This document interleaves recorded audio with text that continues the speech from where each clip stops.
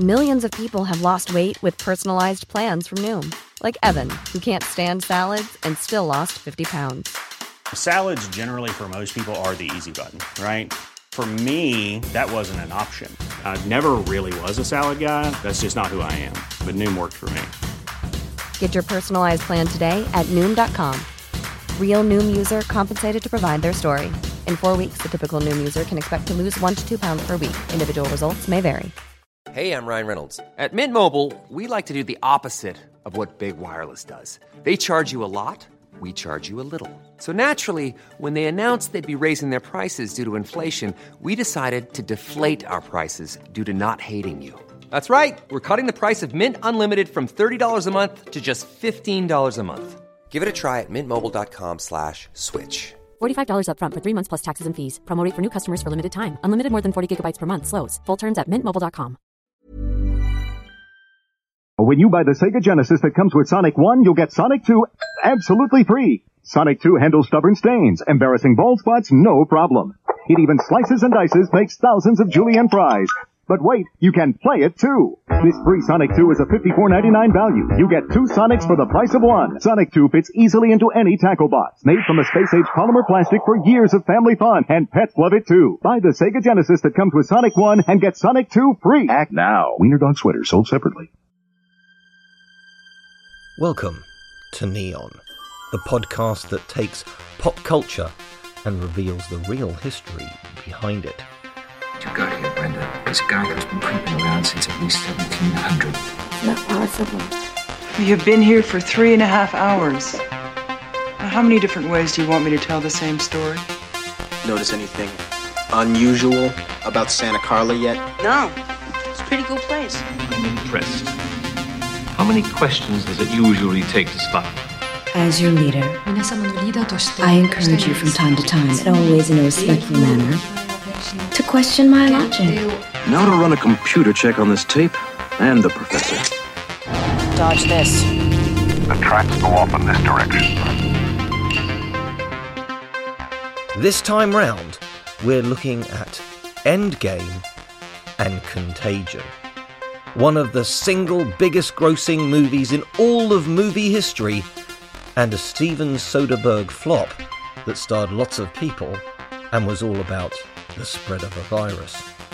So what's that got to do with Endgame? And obviously, what do both of them have to do with history? All of this will be revealed in a few short moments. If I have to explain Avengers Endgame to you, then congratulations, you're one of 4 people out there that haven't seen it.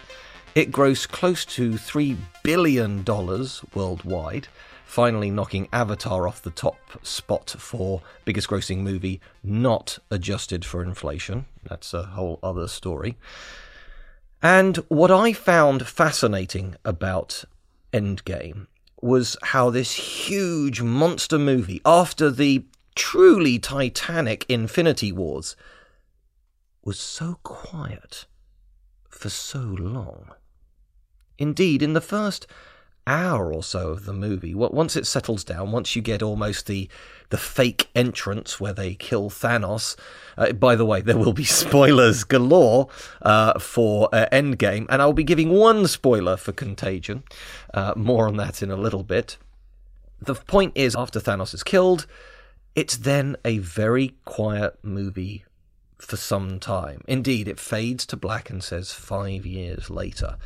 And what you then get is an awful lot of poignant melancholy, of mourning, of the loss of people. Now, when it first came out and we had a bit of a backlog on Neons, I wanted to do one on Endgame, and I wanted to compare it to, of all things, the Black Death. Now, the reason why this episode of Neon's popping out now is because we're all largely locked at home, COVID-19. And that has something to do with Endgame, sort of the Black Death, and of course we then come to Contagion, which is a, shall we say, a much more realistic depiction of the spread of a virus in the modern world. So Contagion, as I said, 2011 movie directed by the amazing director Steven Soderbergh, and it has an amazing cast as well. Little fun fact here, what does Avengers Endgame have to do with Contagion? They have a character in common, or an actress in common. Gwyneth Paltrow is in both. Yeah, that's just a bit of a quirk, but it's got Matt Damon, it's got Kate Winslet, it's got a great, you'll just keep seeing famous faces popping up in it.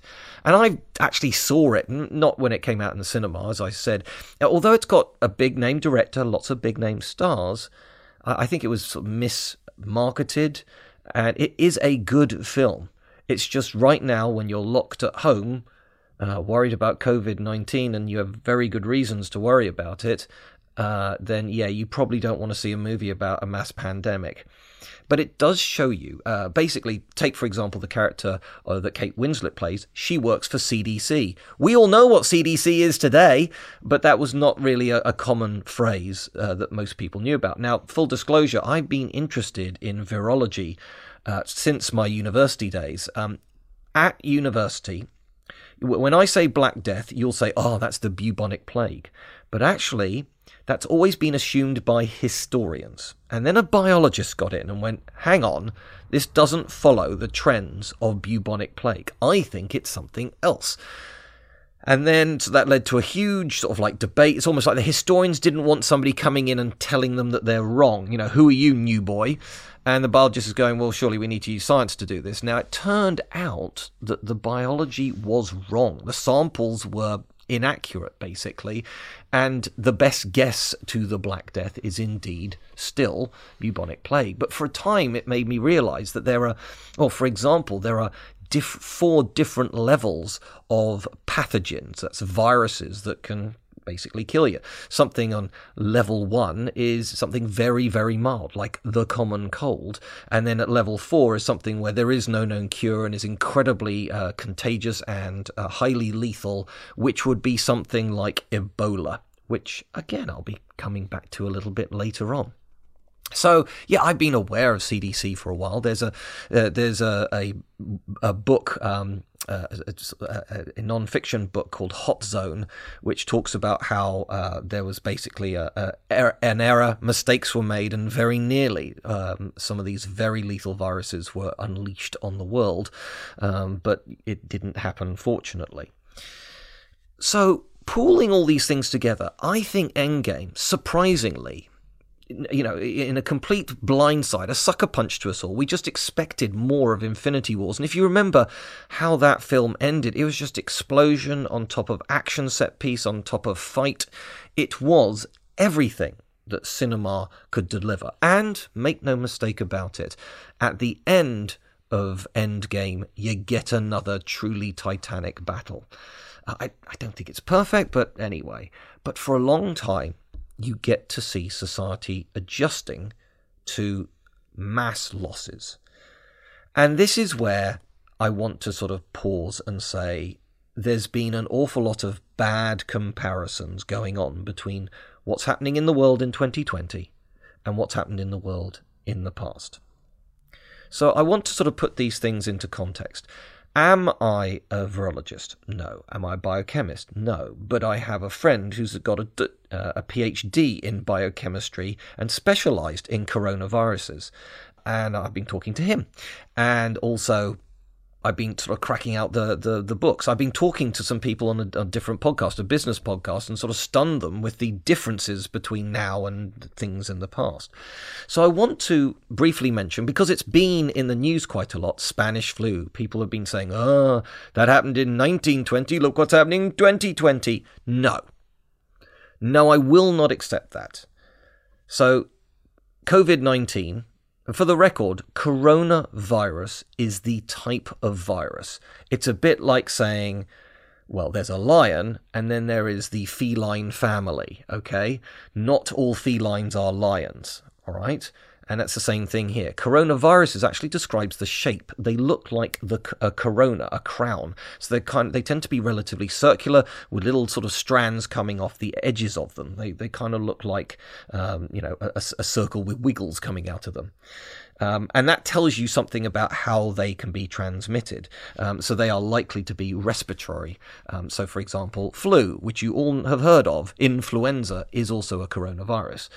To give you an example, Ebola, the other famous, really deadly bad one, is a filovirus. It looks like string, basically, and that means it's very different. And Ebola, thank goodness, can only be transmitted through fluids, bodily fluids, and therefore it's much harder to catch, but is much more lethal. So to give you an idea, it seems the best guesses around the world, it is hard because not everybody's been tested, so it could be a bit above or below this, but it seems round about 3 to 3.5% likelihood of your death if you can contract COVID-19. Now, it gets tricky because if you have underlying health issues like you are severely asthmatic or you're on immune suppressants, you just had a transplant of some description, or you're over 70 or over 80, then all those things can greatly increase, and you can greatly decrease it just by being 20 and healthy. But that does not mean that you can't die from it. You still could. It's just highly unlikely. So my point there is, on average, it's got a death rate of about 3.5%. Ebola, without any medical attention, has a death rate of 90%. In other words, you catch it, you die. And you'll get so sick so quickly, it's really hard to get medical help to you in time. So you can see instantly those are very different illnesses. And I want to be clear on this, if you like. COVID-19 is that perfect storm of type of virus. Weirdly, the one that you could best relate it to is HIV, in the sense that you can remain healthy enough for long enough to start spreading it to other people. Again, going back to Ebola, it hits you so hard, so quickly, within days, you are bedridden with a fever that could kill you, racked with incredible pains, muscular pains, and you start hemorrhaging through every orifice and some that you don't know about, and it's just horrible, awful, terrible, disgusting stuff. But because it hits you so hard and kills you so quickly, it's actually quite hard to spread. Whereas you could be walking down the supermarket showing basically no ill symptoms, spreading COVID-19. This is why social distancing is so important. But it's getting a bit lonely out there. It's getting a bit surreal out there. And that, I think, is what Endgame shows really well. The fact that people are just sitting around. It's like, what do I do now? Society now is adapting and had to adapt in Endgame too. Going to Contagion, you're actually seeing the spread of the disease, and this is where I'm going to spoil a little bit of it. Kate Winslet's character, who is in CDC, she's a virus expert. I do not understand why she's going from area to area in this movie with zero protection. She knows that this is, obviously, in all Hollywood movies, all diseases are far more lethal than COVID-19. I heard one person describe that what we're going through now is a really bad Hollywood movie because it's just not lethal enough. The symptoms aren't sort of like disgusting enough for it to actually ever be made into a movie.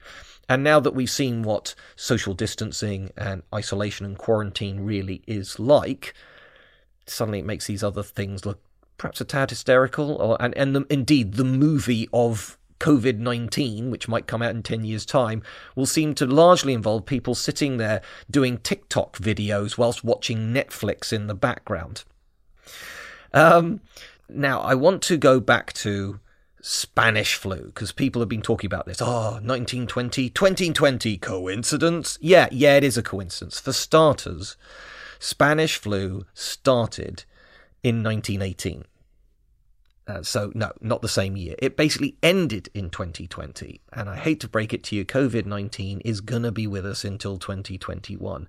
Indeed, a lot of virologists and biologists say that what will happen is it will become yet another of these flu strains we have to be worried about come wintertime. It's just the problem is right now we got no way to mitigate it. We're way off sort of like any form of mitigation or indeed actual antidote to it.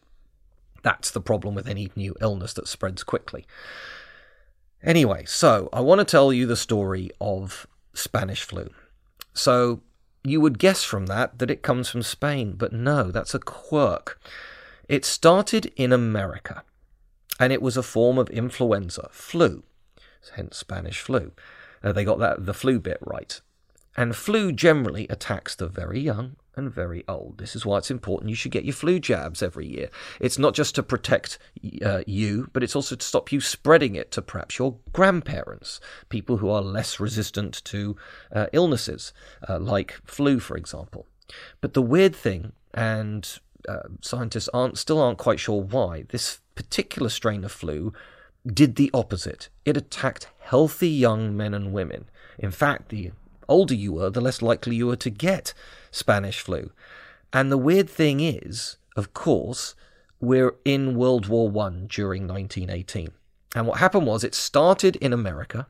Of course, it's spreading through lots of the young population. And who's going from America to Europe? Lots of young men in the US Army. And completely unbeknownst to them, there they were spreading it. And of course, they had mustering points, in central Chicago and New York and wherever. You're talking about these major mustering points and places where they're going to be literally rubbing shoulders with thousands of other people. Some going to be joining them on their journey across the Atlantic. Others are just going to be going back to the local restaurant. And it just spread like wildfire. Of course, once these men got into Europe, it spread, there they are in Paris, getting onto the trains, going to depots, things like that. And again, it just spread along all the networks, be they maritime, be they land-based, it just spread everywhere. So what's this got to do with Spain, I hear you ask? Well, the irony is that pretty much all countries played down how lethal it was. They didn't want to tell everybody how many people were dying because they didn't want to cause a panic, except Spain. Spain was honest about how many people were dying. So it looked like at the time that Spain was the worst hit country, and therefore surely that's where it came from.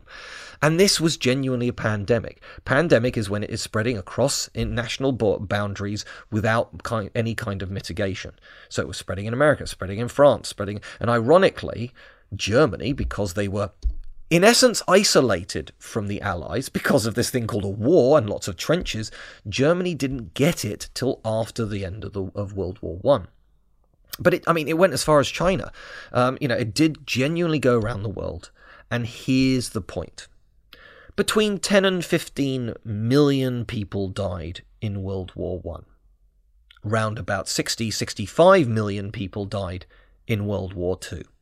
So if we add up the worst case scenario of both World War I and World War II, we're talking about a total mortality rate of these two horrific wars of 80 million people. Spanish flu in 2 years killed between 80 and 100 million people. And obviously the sheer tragedy of this is it was killing people faster than World War I, which was just coming to an end. We still had things like the Russian Civil War. We had the sort of like Russian-Polish War. There were lots. There was Turkey's War of Independence against Greece, sort of like fighting against Greeks and Turks as the Ottoman Empire collapsed. There was fighting all over the world, plus this absolutely lethal virus ripping through things.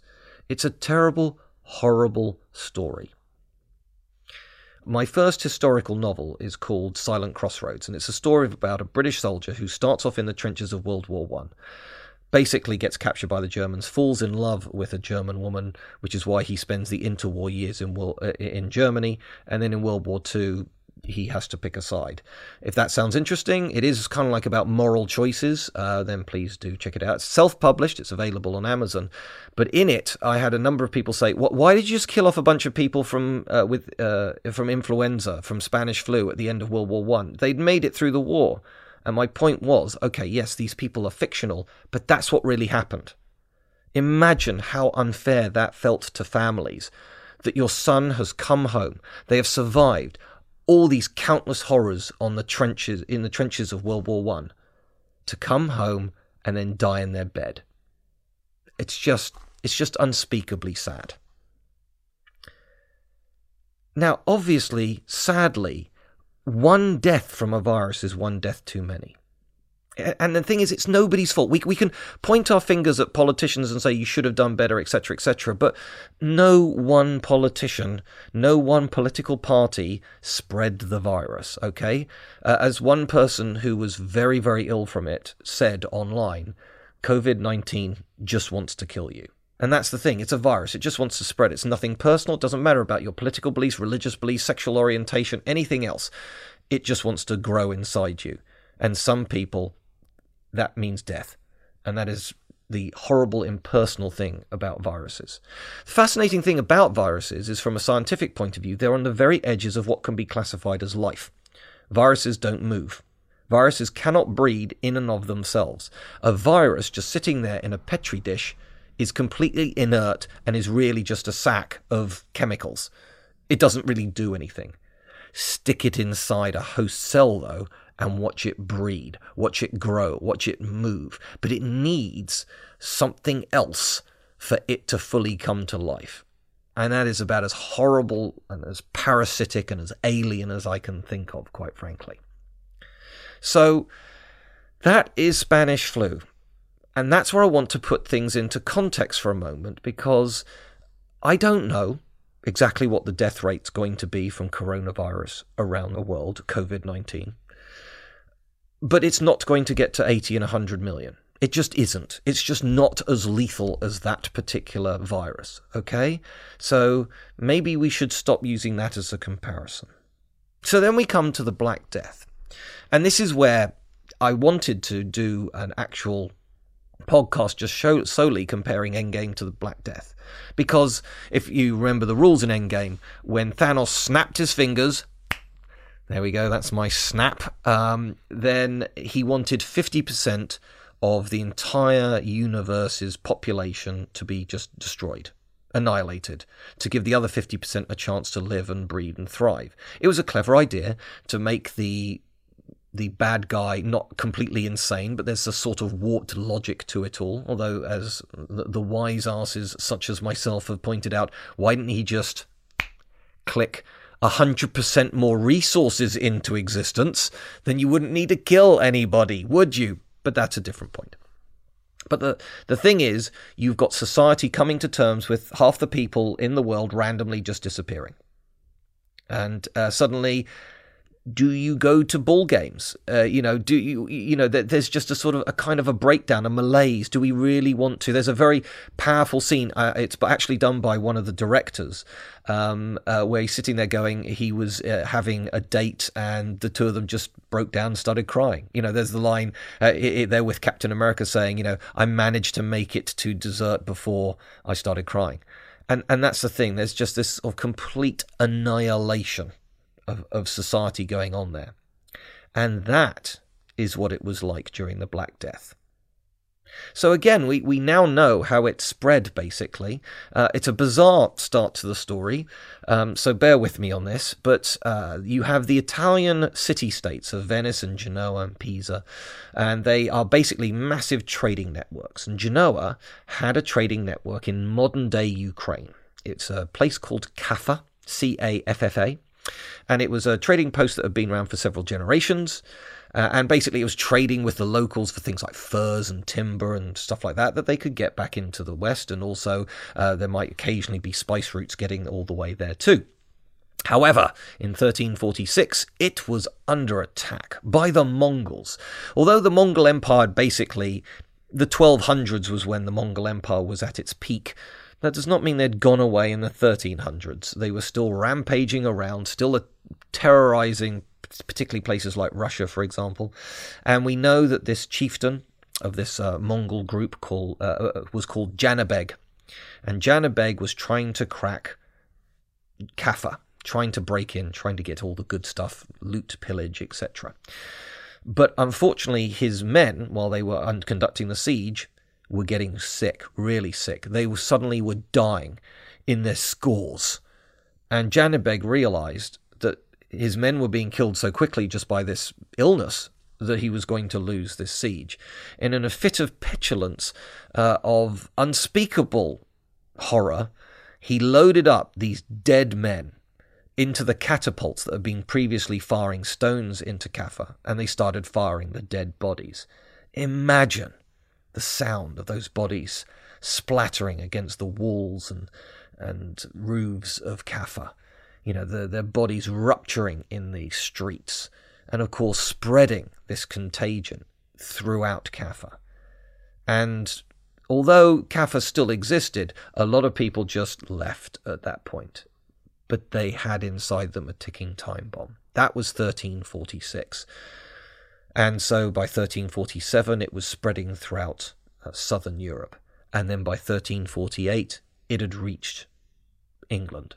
And so you can just see this sort of inexorable spread of this illness from a known central source.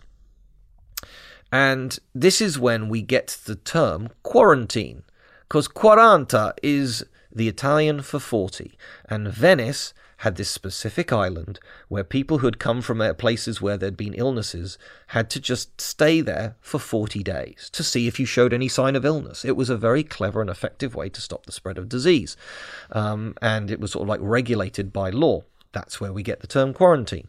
But really, in 1348, the concept of microbiology and germ theory didn't really exist until the late 1900s. And we can actually thank largely America for developing it. Although some people said, yes, there was this Arab sort of mathematician and philosopher in the Middle Ages who came up with the concept of sickness being smaller than a grain of rice. Yeah, true, but nothing was done with that. The concept of antibacterials and washing surgeons' equipment and things like that really didn't kick off until the late 1800s. It was actually a Hungarian man who was sort of wanted to spread, perhaps completely the wrong term, the idea of best practice. But up until then, you'd have doctors and surgeons who would literally walk around with sort of blood-spattered aprons on to show that they were a pro, that they'd been doing this for ages. Of course, now we know that was just sitting there festering, full of bacteria and illness that was highly likely to infect the next person you operated on. But people just didn't know. And back in 1346, people had no idea. There was the concept of bloodletting. So, of course, we now know that was just making people eat weaker. Fasting, again, making people weaker. And people did. There's the famous masks, the sort of the animal-beaked masks from Italy that the plague sort of doctors would wear. And they sort of look very cool, and they're being sort of used in multiple sort of video games and Gothic imagery and stuff like that. And what that sort of beak was filled with was basically potpourri, or sort of sweet-smelling herbs and spices. It in no way protected you, really, from something like the bubonic plague. So what it was just basically a way to smell sweet. But what it might have done is given them a bit of distance, because you couldn't get too close to somebody's face if you were wearing a mask with a great big beak on it. That might have protected them. And indeed, right now, we're aware of the idea of the mask. I'm going to put my neck out here and say COVID-19, the eternal imagery of COVID-19, will be one slightly mocking sign of our panic about the lack of toilet rolls out there, and the other one is the mask. That simple white face mask, which we all know now is not really protecting you, but it might stop you if you've got some kind of illness from spreading it with other people. And indeed, the origin of it in China in particular was the fact that it was trying to protect your face from pollution and not just viruses. And so you'd see them quite dirty at times as well, because there is a lot of pollution in places like Beijing. So my point here is that the image of the mask from the Middle Ages is actually accurate, but wasn't a sort of proper surgical mask as we would understand it today, because they just didn't know about germs. Let's pray harder to God. People kind of worked out that maybe we should get rid of the rats, and there were outbreaks of plague regularly in Europe for more than 300 years after that. Now, it's quite famous that it seems to be more of a coincidence more than anything else, quite why the Great Fire of London would end bubonic plague in Europe, because, let's face it, that didn't burn out anything in Paris, did it? And Paris was a bigger city at the time.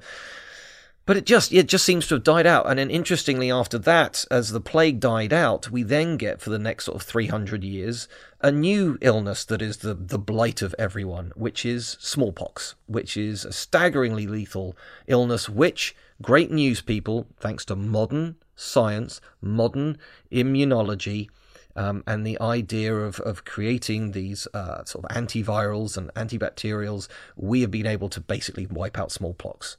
It now only exists in a couple of laboratories in the world. You can't catch smallpox anywhere on planet Earth unless you happen to be mishandling the last few vials of it.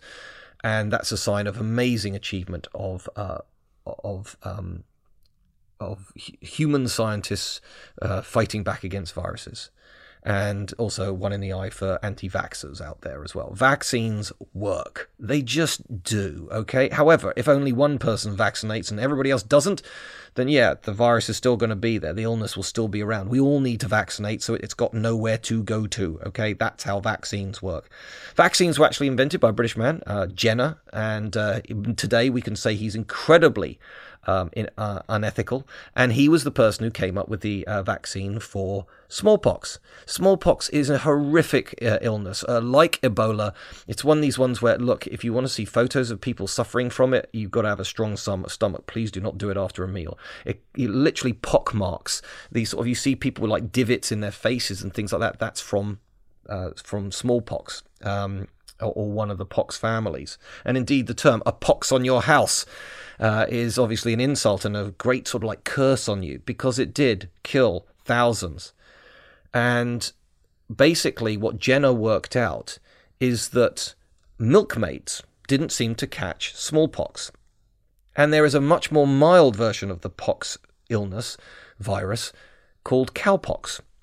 So he postulated that if you catch cowpox, you can't catch smallpox. So what did he do? He actually opened up some of the pustules, I know this is a bit disgusting, of cowpox, and basically dug it into people to deliberately give them cowpox. And then he deliberately exposed them to smallpox. This is why it's so unethical. But it worked. Then another really unethical thing, he deliberately infected some children with, because how do you carry around a vaccine? It's impossible. Britain's growing an empire. So basically infected some children, put them on ships, got them over to India, and started spreading out in Asia and a smallpox vaccination courtesy of these children. So yeah, all kinds of ethical errors there, but the science stood up. And to this day, this is why we're able to counter some of these illnesses.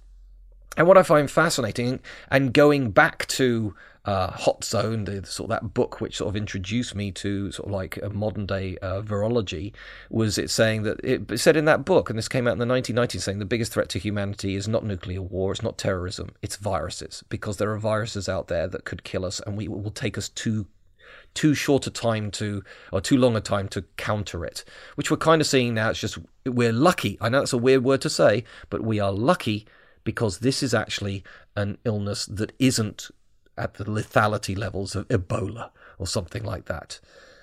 And also, what the other point the book was saying is, now, more than Spanish flu, we are even more interconnected. And it is weird to think that somebody, basically illnesses which rip through species quickly, like we're seeing now, have to have come through another species.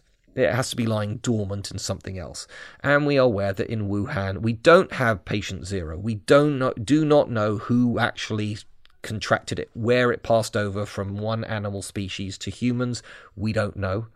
But this is where you get phrases like swine flu. So we know that this virus was living in pigs, and then it transferred over to humans, probably either through butchery or farming, and then it started spreading in humans. So we know about swine flu. We know about bird flu. And, there are these things that cross over species, and that's what's happened here, although we don't know exactly when, where, or who. Okay, before people start saying, oh, it was the pangolins. People are saying that because it's a fairly good guess, but it's a guess. And that's the way it goes, okay? So, what we are facing right now, people say it's unprecedented, and in a way it is. We've never had a more interconnected world, which makes it unprecedented. Certainly the last time we had an epidemic like this going around the world, turning into a pandemic of this kind of scale, was about 100 years ago. So there's nobody really alive that really remembers Spanish flu. But that was far more lethal than what we're facing now. And then Black Death, I didn't tell you, but let me put that into context. It killed between 1/3 and half of all of Europe. So we are now at Thanos levels of mortality. And again, thankfully, that is not what COVID-19 is going to do in terms of lethality. And actually, that was so much death that the feudal system basically collapsed. All those peasants who are tied to their land, well, landlord doesn't know whether I'm alive or dead, and he's horrible. But the guy down the road, he pays well. So why don't we all go down there? And so it led to sort of like, weirdly, a few more freedoms, more flexibility in society. Suddenly the workers were able to have, I'm not saying a huge amount of rights, we're still talking about the time when the king was the king, but we get the term bastard feudalism. Now that's being used in the sense of like something not quite proper, in the sense that pure feudalism was, I'm a knight and I owe my loyalty to my baron because the king owns all the land, and when the king says, raise an army, the baron's going to need knights. So in other words, I get my land as payment to be a knight in the baron's army that's ultimately in the king's army. So everything's paid in humans, really. Not in terms of slavery, but in terms of armies. Whereas what bastard feudalism means is that suddenly it's like, okay, fine, I don't need the men. Don't worry about the knights, per se, because most of them are dead through the bubonic plague. No, why don't you just give me enough money to hire knights, and maybe I'll get them from centres of mercenary activity, such as modern-day Belgium. Weird to think that Belgium was a place that had loads of mercenaries, but that's a real fact. Okay. And then I want to talk about the single biggest killer of humans in all of history. And it's not something kind of darkly sexy like Ebola, and it's not going to be COVID-19. It's not war, it's not famine, it's not terrorism, it's not environmental change. It's malaria. It is estimated that if you add up all of the people who've ever died in whole of history, more people have died from malaria than any other single cause of death.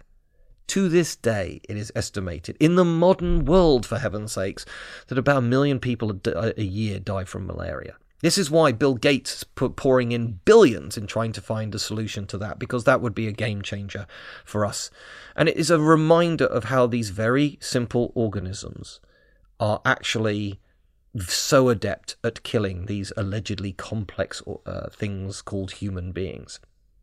So, that's all pretty sobering. I actually wanted to finish off with one last little plug, because I've made this all rather real for you. Maybe, I hope, I've calmed you down a bit. I hope I haven't sort of whipped you into a bit of a fervour. But I'm going to do one last plug, because I want to take you away somewhere, okay? Let's get away from the viruses. Now, I mentioned Silent Crossroads earlier. I actually did a neon on my second historical novel, again self-published, called Echoes, which is about Vietnam and today. And my third historical novel is just coming out, and it cannot be more different to what we're talking about now.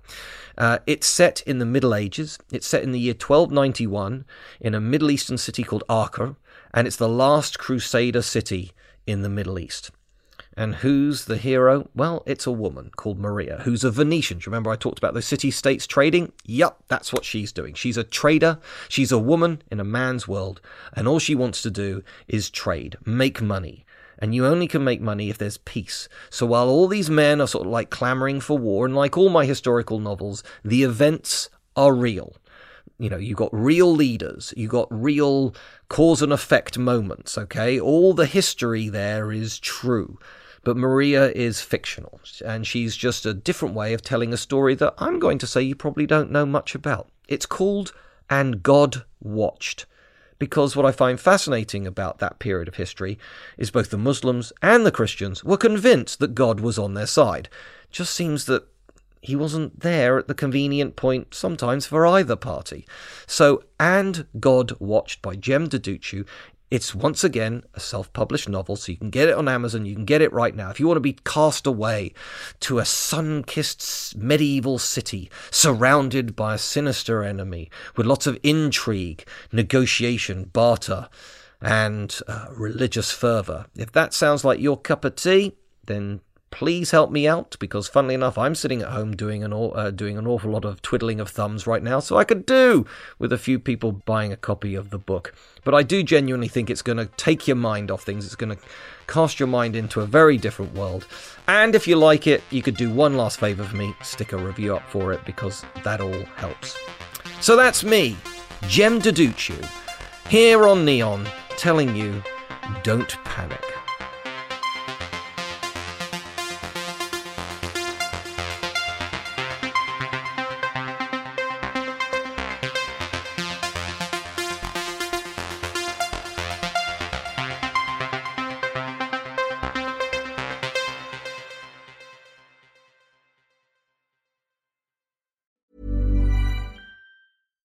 One size fits all seemed like a good idea for clothes. Nice dress. It's a t-shirt. Until you tried it on. Same goes for your healthcare. That's why United Healthcare offers a variety of flexible, budget-friendly coverage for medical, vision, dental, and more. So whether you're between jobs, coming off a parent's plan, or even missed open enrollment, you can find the plan that fits you best. Find out more about United Healthcare coverage at uh1.com. That's uh1.com. Many of us have those stubborn pounds that seem impossible to lose, no matter how good we eat or how hard we work out. My solution is PlushCare. PlushCare is a leading telehealth provider with doctors who are there for you day and night to partner with you in your weight loss journey. They can prescribe FDA-approved weight loss medications like Wegovy and Zepbound for those who qualify. Plus, they accept most insurance plans. To get started, visit plushcare.com/weightloss. That's plushcare.com/weightloss. I'm Sandra, and I'm just the professional your small business was looking for. But you didn't hire me because you didn't use LinkedIn Jobs. LinkedIn has professionals you can't find anywhere else, including those who aren't actively looking for a new job, but might be open to the perfect role, like me. In a given month, over 70% of LinkedIn users don't visit other leading job sites. So if you're not looking on LinkedIn, you'll miss out on great candidates like Sandra. Start hiring professionals like a professional. Post your free job on linkedin.com/achieve today.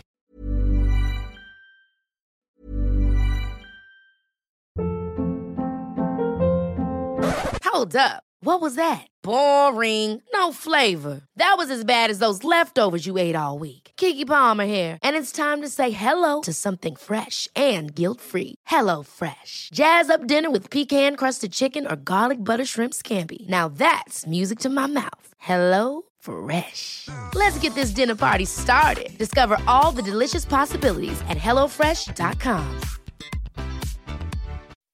When you make decisions for your company, you look for the no-brainers. If you have a lot of mailing to do, Stamps.com is the ultimate no-brainer. Use the Stamps.com mobile app to mail everything you need to keep your business running with up to 89% off USPS and UPS. Make the same no-brainer decision as over 1 million other businesses with Stamps.com. Use code PROGRAM for a special offer. That's Stamps.com, code PROGRAM.